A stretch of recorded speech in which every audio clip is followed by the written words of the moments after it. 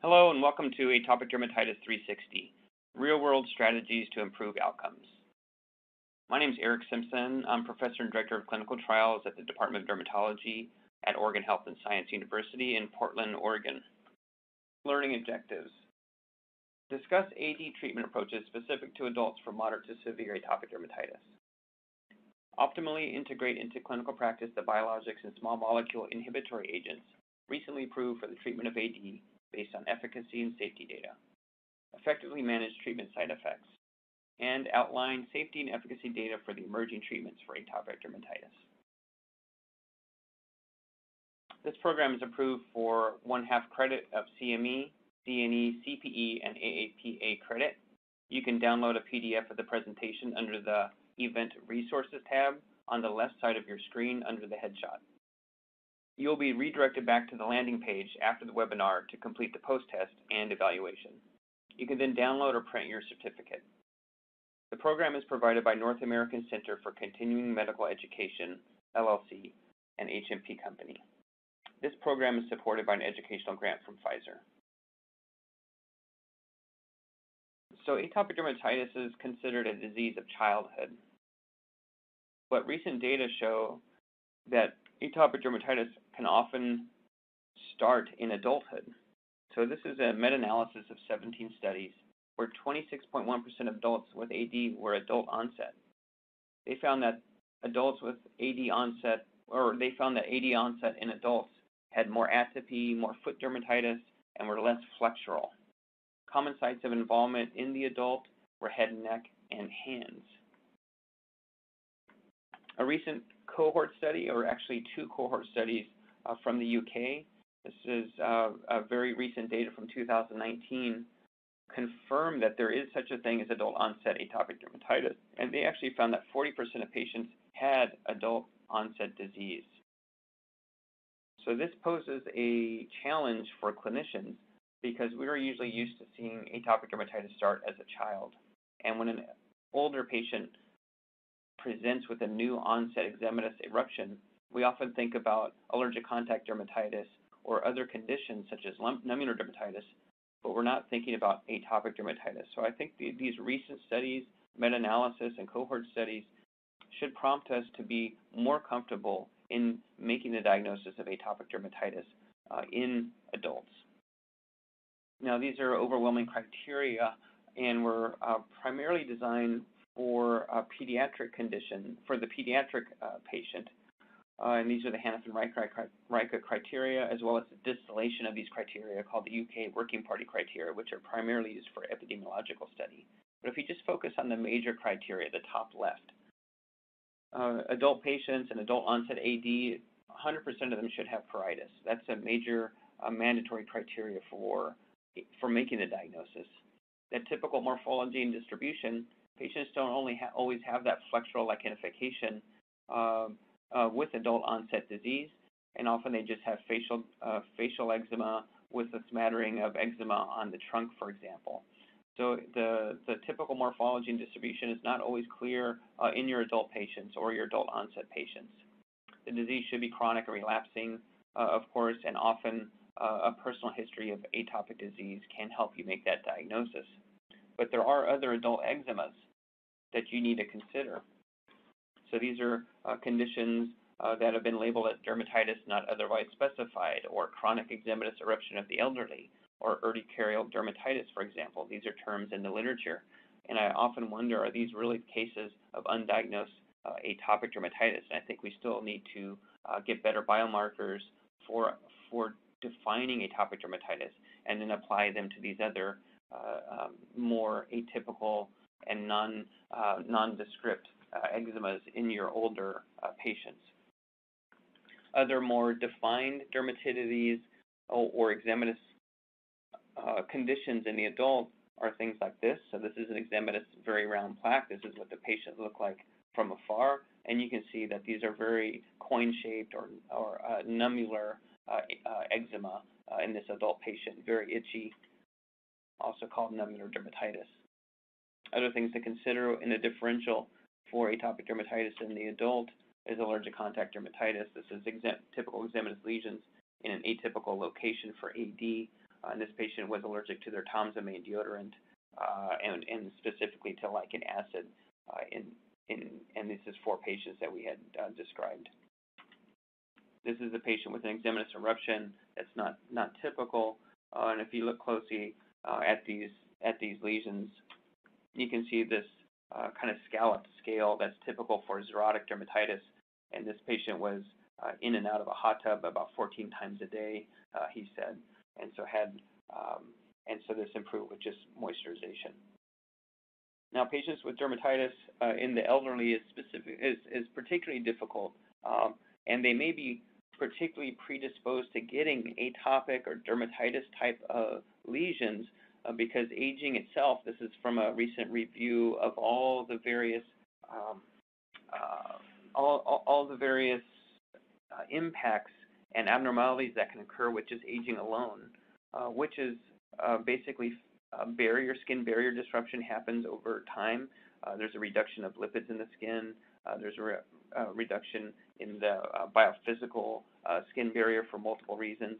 There are changes in your both innate immunity and adaptive immunity with age that can lead someone to become more predisposed to atopic dermatitis when you're over 65. But it's just challenging because we often don't think of this diagnosis. There's a lack of AD criteria for the elderly. There's a lack of natural course information. Is this transient, or is this going to continue on throughout the patient's life? We don't know this information yet. Patients often have multiple comorbidities and medications, which makes treatment difficult and more dangerous because you need to worry about drug interactions and effects on kidney and liver function. Moving on to AD pathogenesis, I'm not a basic scientist. I'm going to give you my kind of clinical perspective, and it gives you a framework of how to discuss this with your patients. I often think of atopic dermatitis as having both immune dysfunction and epidermal barrier dysfunction, and these actually interplay with each other with the inflammation worsening skin barrier dysfunction, and genetic skin barrier dysfunction can initiate inflammation and immune responses that are dysregulated. I tell my patients that there's a genetic influence of the disease, and actually 70% of atopic dermatitis risk is likely genetic when you look at twin studies. And so I often tell patients, you were probably programmed from birth to develop this condition, and this gives them an idea that this is not probably a curable condition, and puts patients into the mindset that we're going to be in this for the long haul, and we need to find a safe management therapy, just like we would manage other long-term diseases like hypertension or diabetes. And then, of course, not everyone with the genetics for atopic dermatitis gets atopic dermatitis. So, for example, filaggrin is the strongest gene ever found to predict atopic dermatitis, and it's a functional gene mutation where you lose an important protein that maintains your skin barrier. Not everyone with the filaggrin gene mutation gets atopic dermatitis, and so there are environmental factors and other genes involved in the immune system that can influence whether you're going to get this disease or not. But the bottom line is that once you have atopic dermatitis, there's a cycle of skin barrier dysfunction that leads to inflammation that then feeds back onto skin barrier dysfunction.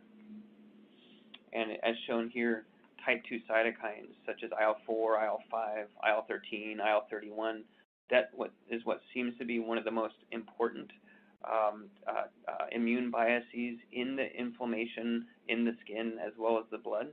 And you can actually see this inflammation pattern also not just in skin but in blood. And these you can see type 2 cytokines and chemokines, but you also see a smattering of other Th1, Th22 cytokines, both in skin infiltrates and in the blood. So we often think, especially in patients with a more moderate severe disease, that this is a systemic disease that can affect multiple organs, such as the heart, the brain, potentially, the skin, of course, mucosal surfaces that cause allergic rhinitis, as well as lung that causes asthma. And it's not just type 2, although that's probably the most important, but there's other defects and other cytokines involved from the Th1, Th17, Th22 pathways. Okay, so that's the pathophysiology. Let's move on to the patient and how this disease can impact your adult patient with more moderate to severe disease. So atopic dermatitis is often minimized. That is, quote, just eczema, end quote. But I think studies such as this that show the utility scores, meaning how healthy you are in general, using an SF6D kind of generic quality of life instrument. A healthy person, the most healthy you could be would be 1. You could see on average in this population, a healthy person was about 0.79. You can see that atopic dermatitis in the mild to severe patients are on average show less general health than a healthy person at 0.69. But you can see that the moderate to severe atopics report health levels, health utility scores that are actually comparable to other important, equally important chronic diseases such as high blood pressure and heart disease even. So this disease has a significant burden on patients that are medically quite relevant, and we need to spread the word about how important and how impactful this disease can be to our patients. Now, typical symptoms, of course, are itch. 86% are reporting itch occurring every day. 42% of patients reported itch lasting greater than 18 hours a day, with 61% reporting that the itch is severe or unbearable. We often don't think about pain, but actually quite a few patients report, especially if you have moderate to severe disease, moderate or extreme pain in the skin lesions, and they can differentiate between itch and pain. So an under-recognized symptom that helps us understand the burden on patients. And you can imagine if you have significant itch and pain that your sleep's disturbed. And once you have sleep disturbance, that then has so many downstream effects on a patient's quality of life, on an adult patient's quality of life. So symptoms can then lead to poor sleep, which actually can then lead to mental health abnormalities. It's a very unpredictable disease, and patients always are concerned about when the next flare is coming. There's a high proportion of patients with anxiety and depression that we'll talk about next. Comorbidities add to the burden. Patients have asthma, allergic rhinitis, as well as non-atopic comorbidities. This can affect their work, either at work presenteeism or absenteeism, missing work because of severe skin flares and infection, and that can affect an adult's self-esteem. When you look at your adult patients with moderate to severe disease, if you look at the left, 50% of patients have anxiety and depression scales on the HAD scale of greater than 8. So that means 50% of patients with moderate to severe disease have clinically relevant anxiety and depression symptoms.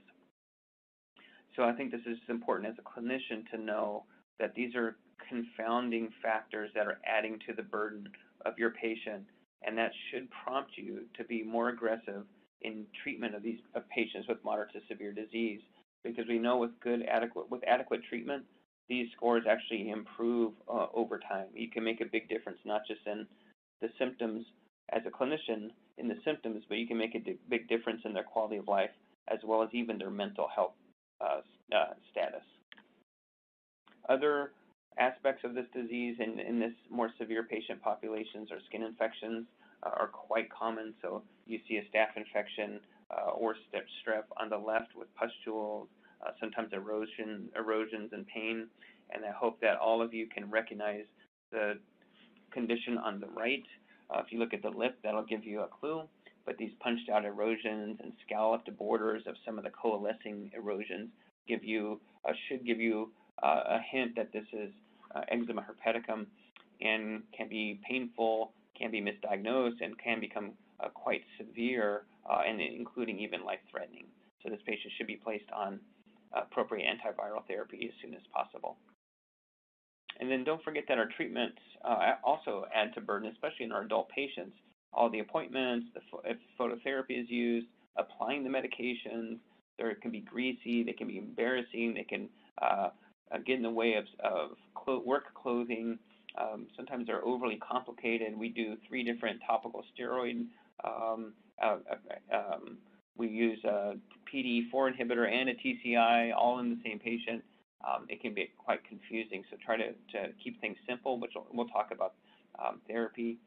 And then they can also be costly, so always keep cost in mind. Okay, so let's start moving towards therapy, how you're going to help your patients. And the first step in helping patients and discussing therapy and coming up with a regimen is assessing the severity. So, of course, you want to evaluate the patient. What have they used in the past? How is this affecting their life?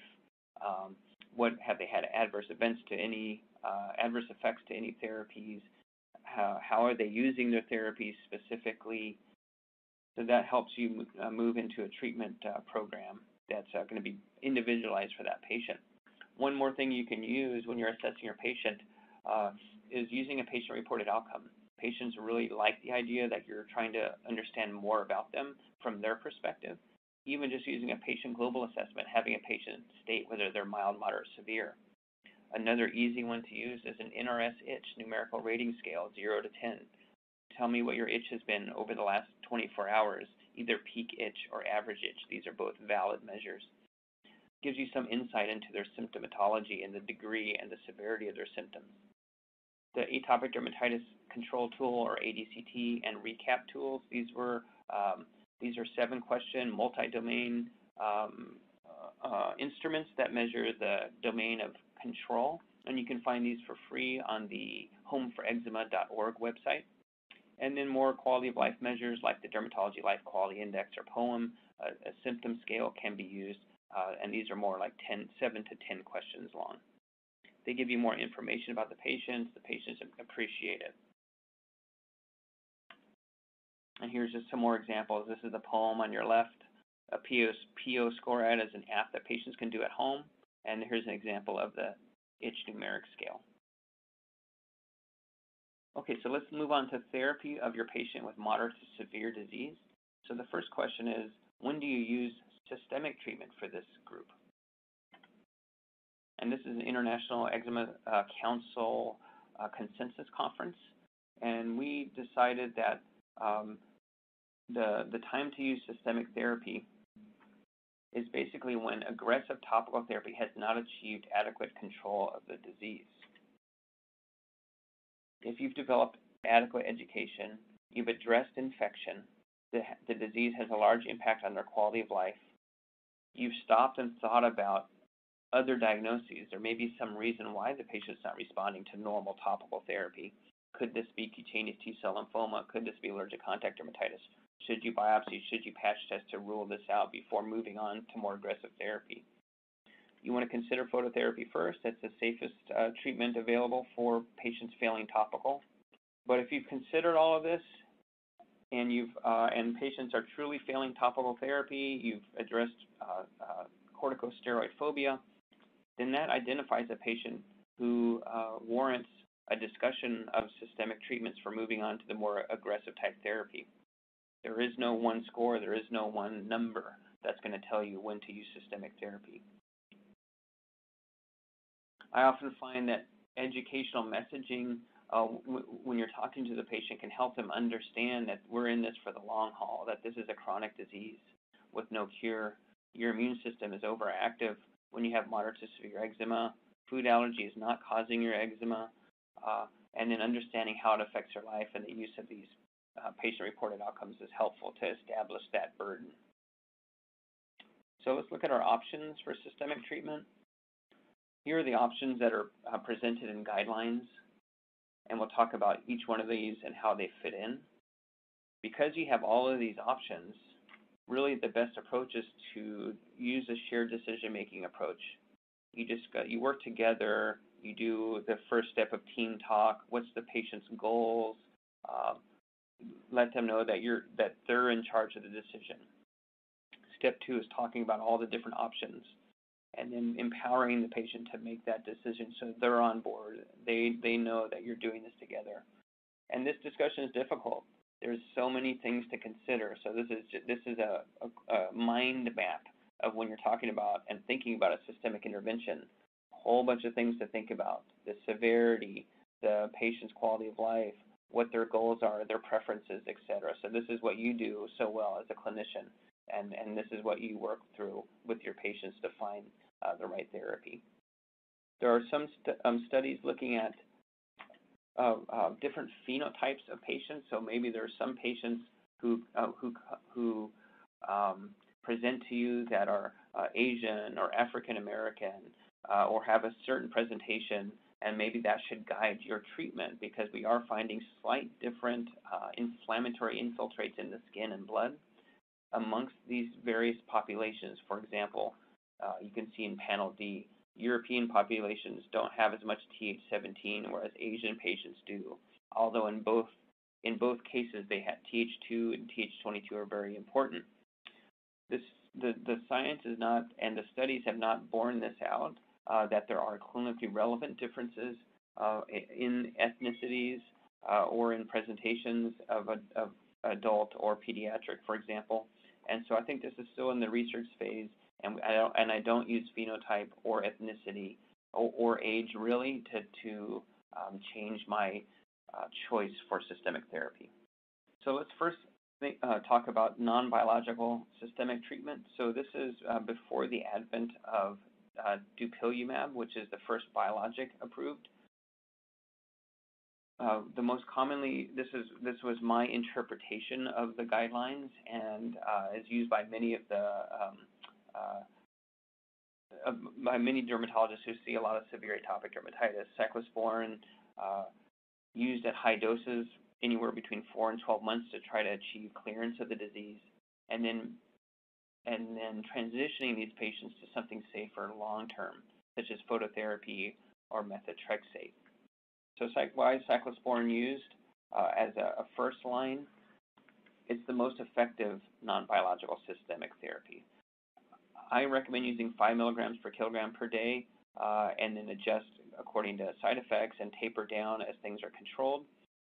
This therapy is the most well-studied prior to dupilumab, with 11 randomized controlled trials. I use it both in children and adults, and there's anywhere between 50 and up to 85% improvement in skin outcomes.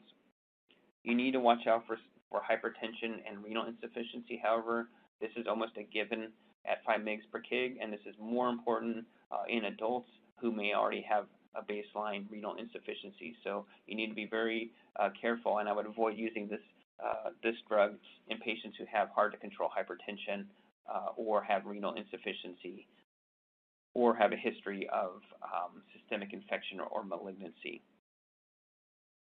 So we try to use cyclosporin short-term, achieve control, and then move the patient to methotrexate, which is a safer long-term option. It just does not work quite as well. And you can see here in 2 controlled studies, you improve atopic dermatitis by about 42 to 49%. You can use this in children as well at the doses shown here. It is pregnancy, it's contraindicated in pregnancy. And the way we do it here at our universities, we overlap the methotrexate with cyclosporin at about half doses, although you need to be very cautious with this combination. There's one study comparing methotrexate versus cyclosporin, and you can see at 8 weeks, even with the half dose of cyclosporin, that the proportion of achieving 50% improvement in the overall SCORAD, which is a holistic score that includes both the skin scores and sleep and itch, you can see cyclosporin was significantly better. But if you continue over time and you look at the 20-week data, a higher dose of methotrexate starts catching up to the higher dose cyclosporin. Mycophenolate mofetil is another option as an oral immunosuppressant, also is contraindicated in pregnancy. The effects in one RCT showed comparability to cyclosporin, although there were some problems with this study, and I do not see this comparability. I do not see it work as well as cyclosporin in practice. The nice thing is there's no renal toxicity or hepatotoxicity, and it's safe for use in children. Azathioprine is what used to be a very commonly used therapy, although it has very modest improvement in the 3 randomized controlled trials. It's less expensive than other immunosuppressants, and you can use it in children, although I do get concerned regarding a potential lymphoma risk with long-term use, especially in children. I am using this less and less in my practice. There's other limitations to traditional systemic treatments. So we talked about the hypertension and kidney toxicity, and so cyclosporin should be limited to 1 to 2 years of use only. Methotrexate has potential hepatotoxicity. Other options are just less effective, so the mycophenolate mofetil, azathioprine, and drug survival is short for this chronic disease. If you look at studies, all the drug survival, they're all less than 50% at 1 year for all of these traditional immunosuppressants because of lack of effect and because of adverse events. Well, what about systemic steroid? It's probably one of the most commonly used therapies. The literature does support short-term use, so you can definitely decrease the severity of atopic dermatitis that can interrupt a flare. The problem is the doses is not, we don't really understand dosing, what's the most appropriate dose, and we also know that upon stopping oral steroids, the disease returns immediately and oftentimes worse than when you started. So we really try to limit our short-term oral or systemic steroid use in our patients with atopic dermatitis because of the rebound effect and because it does not represent a safe long-term option. The next drug to discuss, and the most recently approved, and is really the first systemic drug in the U.S. that's approved for atopic dermatitis, is dupilumab. Dupilumab is a biologic or a monoclonal antibody therapy that blocks the IL-4 receptor alpha.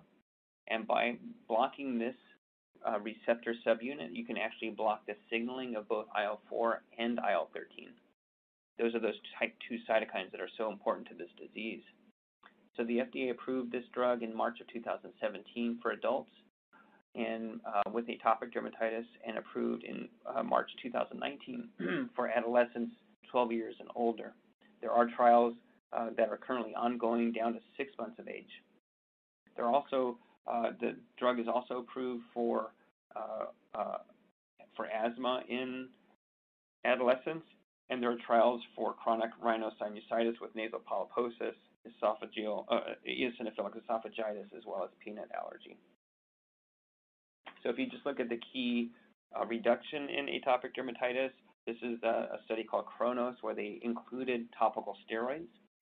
And this is a 52-week study, and you can see there's about a 78 to 80% reduction in the overall severity. It's called the EASI score in the skin signs compared to placebo, which is 46% reduction. This is highly statistically significant. There are no real differences between the weekly and the 2-week dosing, so the FDA-approved dosing is every other week. Now, because dupilumab blocks Th2 cytokines, it affects not only and improves not only the patient's skin, it also reduces the patient's itch reduction of about 55%, and quality of life measures significantly improved, as well as even that HAD scale, the anxiety and depression symptoms, had significant reduction. So you can improve patients' skin as well as their quality of life, as well as their mental health, and even asthma. So further studies are ongoing now to determine different subpopulations of eczema and atopic dermatitis. For example, this is a patient of mine who had atopic dermatitis on the body, but the question remains, does it work for hand eczema? And you can see here this patient has significant lichenification and excoriation on the wrists and palms and fingers. And you can see after a few months of dupilumab treatment, his hands are now clear. And every patient has a story. Every patient has a story of how this disease can affect them. And this patient was so surprised that the small things meant so much, such as he was commenting on now he can actually touch his wife's hair, he can actually finally play tennis. And so it's the little things that's different for each patient that can make a really big difference in their overall life. Safety of the biologic, we often get concerned with infection, for example, with biological use in psoriasis. But you can see here, this is the pooled 16-week trials, phase 3 trials, and basically the story from here is that there's no real increase in any AE, and the only AEs that are increased are injection site reactions, so some slight burning when you inject, as well as conjunctivitis. The conjunctivitis is unknown. It only happens in patients with atopic dermatitis. It's usually mild to moderate in severity, however, so we don't usually discontinue treatment. We send patients to ophthalmologists where they receive topical steroid drops or even non-steroidal eye drops to improve the inflammation, and often seems to resolve on its own. There's still ongoing studies to kind of further characterize why these patients get conjunctivitis so frequently. It's usually about 20% of patients. So the safety summary for dupilumab, there's no increase in adverse events compared to placebo, and there's actually reduced serious adverse events in the treatment groups compared to placebo. And part of that is because dupilumab appears to reduce skin infections. So it's not immunosuppressive. It actually supports the immunity to better fight off staph infections and staph colonization. There are no significant lab changes. There's no lab monitoring required for this drug. And injection site reactions and conjunctivitis are the most common things that you should know about. So in summary, dupilumab is safe and effective for AD, for patients failing adequate topical therapy. It blocks IL-4 and 13 signaling, controls itching, redness, and quality of life, as well as mental health. The conjunctivitis injection site reactions should be understood and monitored. You do not need to monitor labs. You can find reduced skin infections and risk, and it does not appear to be immunosuppressive, and vaccine responses are normal even on drug. So I think this leads to you as a clinician to have this shared decision making. This is just one example to discuss the pros and cons of cyclosporin, methotrexate, dupilumab, and inform your patient and let them make the choice of what sounds best for them. You help arm them to make this decision, and of course other factors are involved, comorbidities, other medications, and of course insurance coverage, and sometimes that is the most important thing to help guide the decision. Dupilumab's led the way for innovation. There's a whole bunch of horses in the race now. If you look on the left, nemolizumab blocking IL-31, the itch cytokine. There's 2 IL-13 alone blockade, tralokinumab and lebrikizumab, as well as some co-stimulatory molecule OX40 blockade and IL-17C that have some very nice new data that appear positive, especially in the IL-31 and 13 realm. We're still looking for controlled data for other targets that you can see here in the yellow box that are all present in atopic dermatitis. And then there's been some recent failures, and you can see those targets on the right where controlled data have been negative. So there's a lot of exciting development in this field, and it's not just the biologics, it's also the oral therapies. And the most exciting oral therapies are JAK inhibitors, and there's 3 new JAK inhibitors entering phase 3 data, or getting phase 3 data: baricitinib, abrocitinib, and upadacitinib. And these are specific JAK inhibitors that block cytokine signaling, and so they can reduce inflammation using an oral pill, and that are more targeted than systemic steroid, more targeted than cyclosporin or the other traditional immunosuppressive therapies, and they're actually having results for some of these molecules that are equal to the biologics. So we're anticipating approval of these drugs from the FDA over the next 1 to 2 years, and will give our patients an oral option for treatment. There's other targets under study and other molecules, such as anti-itch therapies, a kappa opioid receptor agonist, as well as a neurokinin-1 receptor antagonist, and some other interesting proprietary lipids. There are some remaining questions. Are there really meaningful clinical subtypes of atopic dermatitis that we should be identifying? How do we define them? Are there biomarkers that can predict which treatment would be best for that patient, so-called personalized medicine? Is elderly dermatitis really atopic dermatitis? What role do medications play in initiating atopic dermatitis in the elderly? Can we improve upon dupilumab efficacy? Can we find a way to prevent the conjunctivitis? And is targeting IL-13 alone sufficient, or do we need to block both IL-4 and 13? And then our JAK inhibitors, the new exciting oral pills, are these going to be safe enough for long-term use like the biologics? So in summary, there are numerous targeted therapies being developed for atopic dermatitis. We're really entering an era of innovation and excitement and hope for our patients. The blockade of IL-4 and 13 is a very effective and safe strategy, and these other oral agents target these extracellular targets and have activity. The JAK inhibitors are promising, but the efficacy will need to be carefully balanced with the side effect profile. It's really an exciting time for patients suffering from AD and for dermatologists to be providing new, novel, and safe therapies for your patients. Thank you.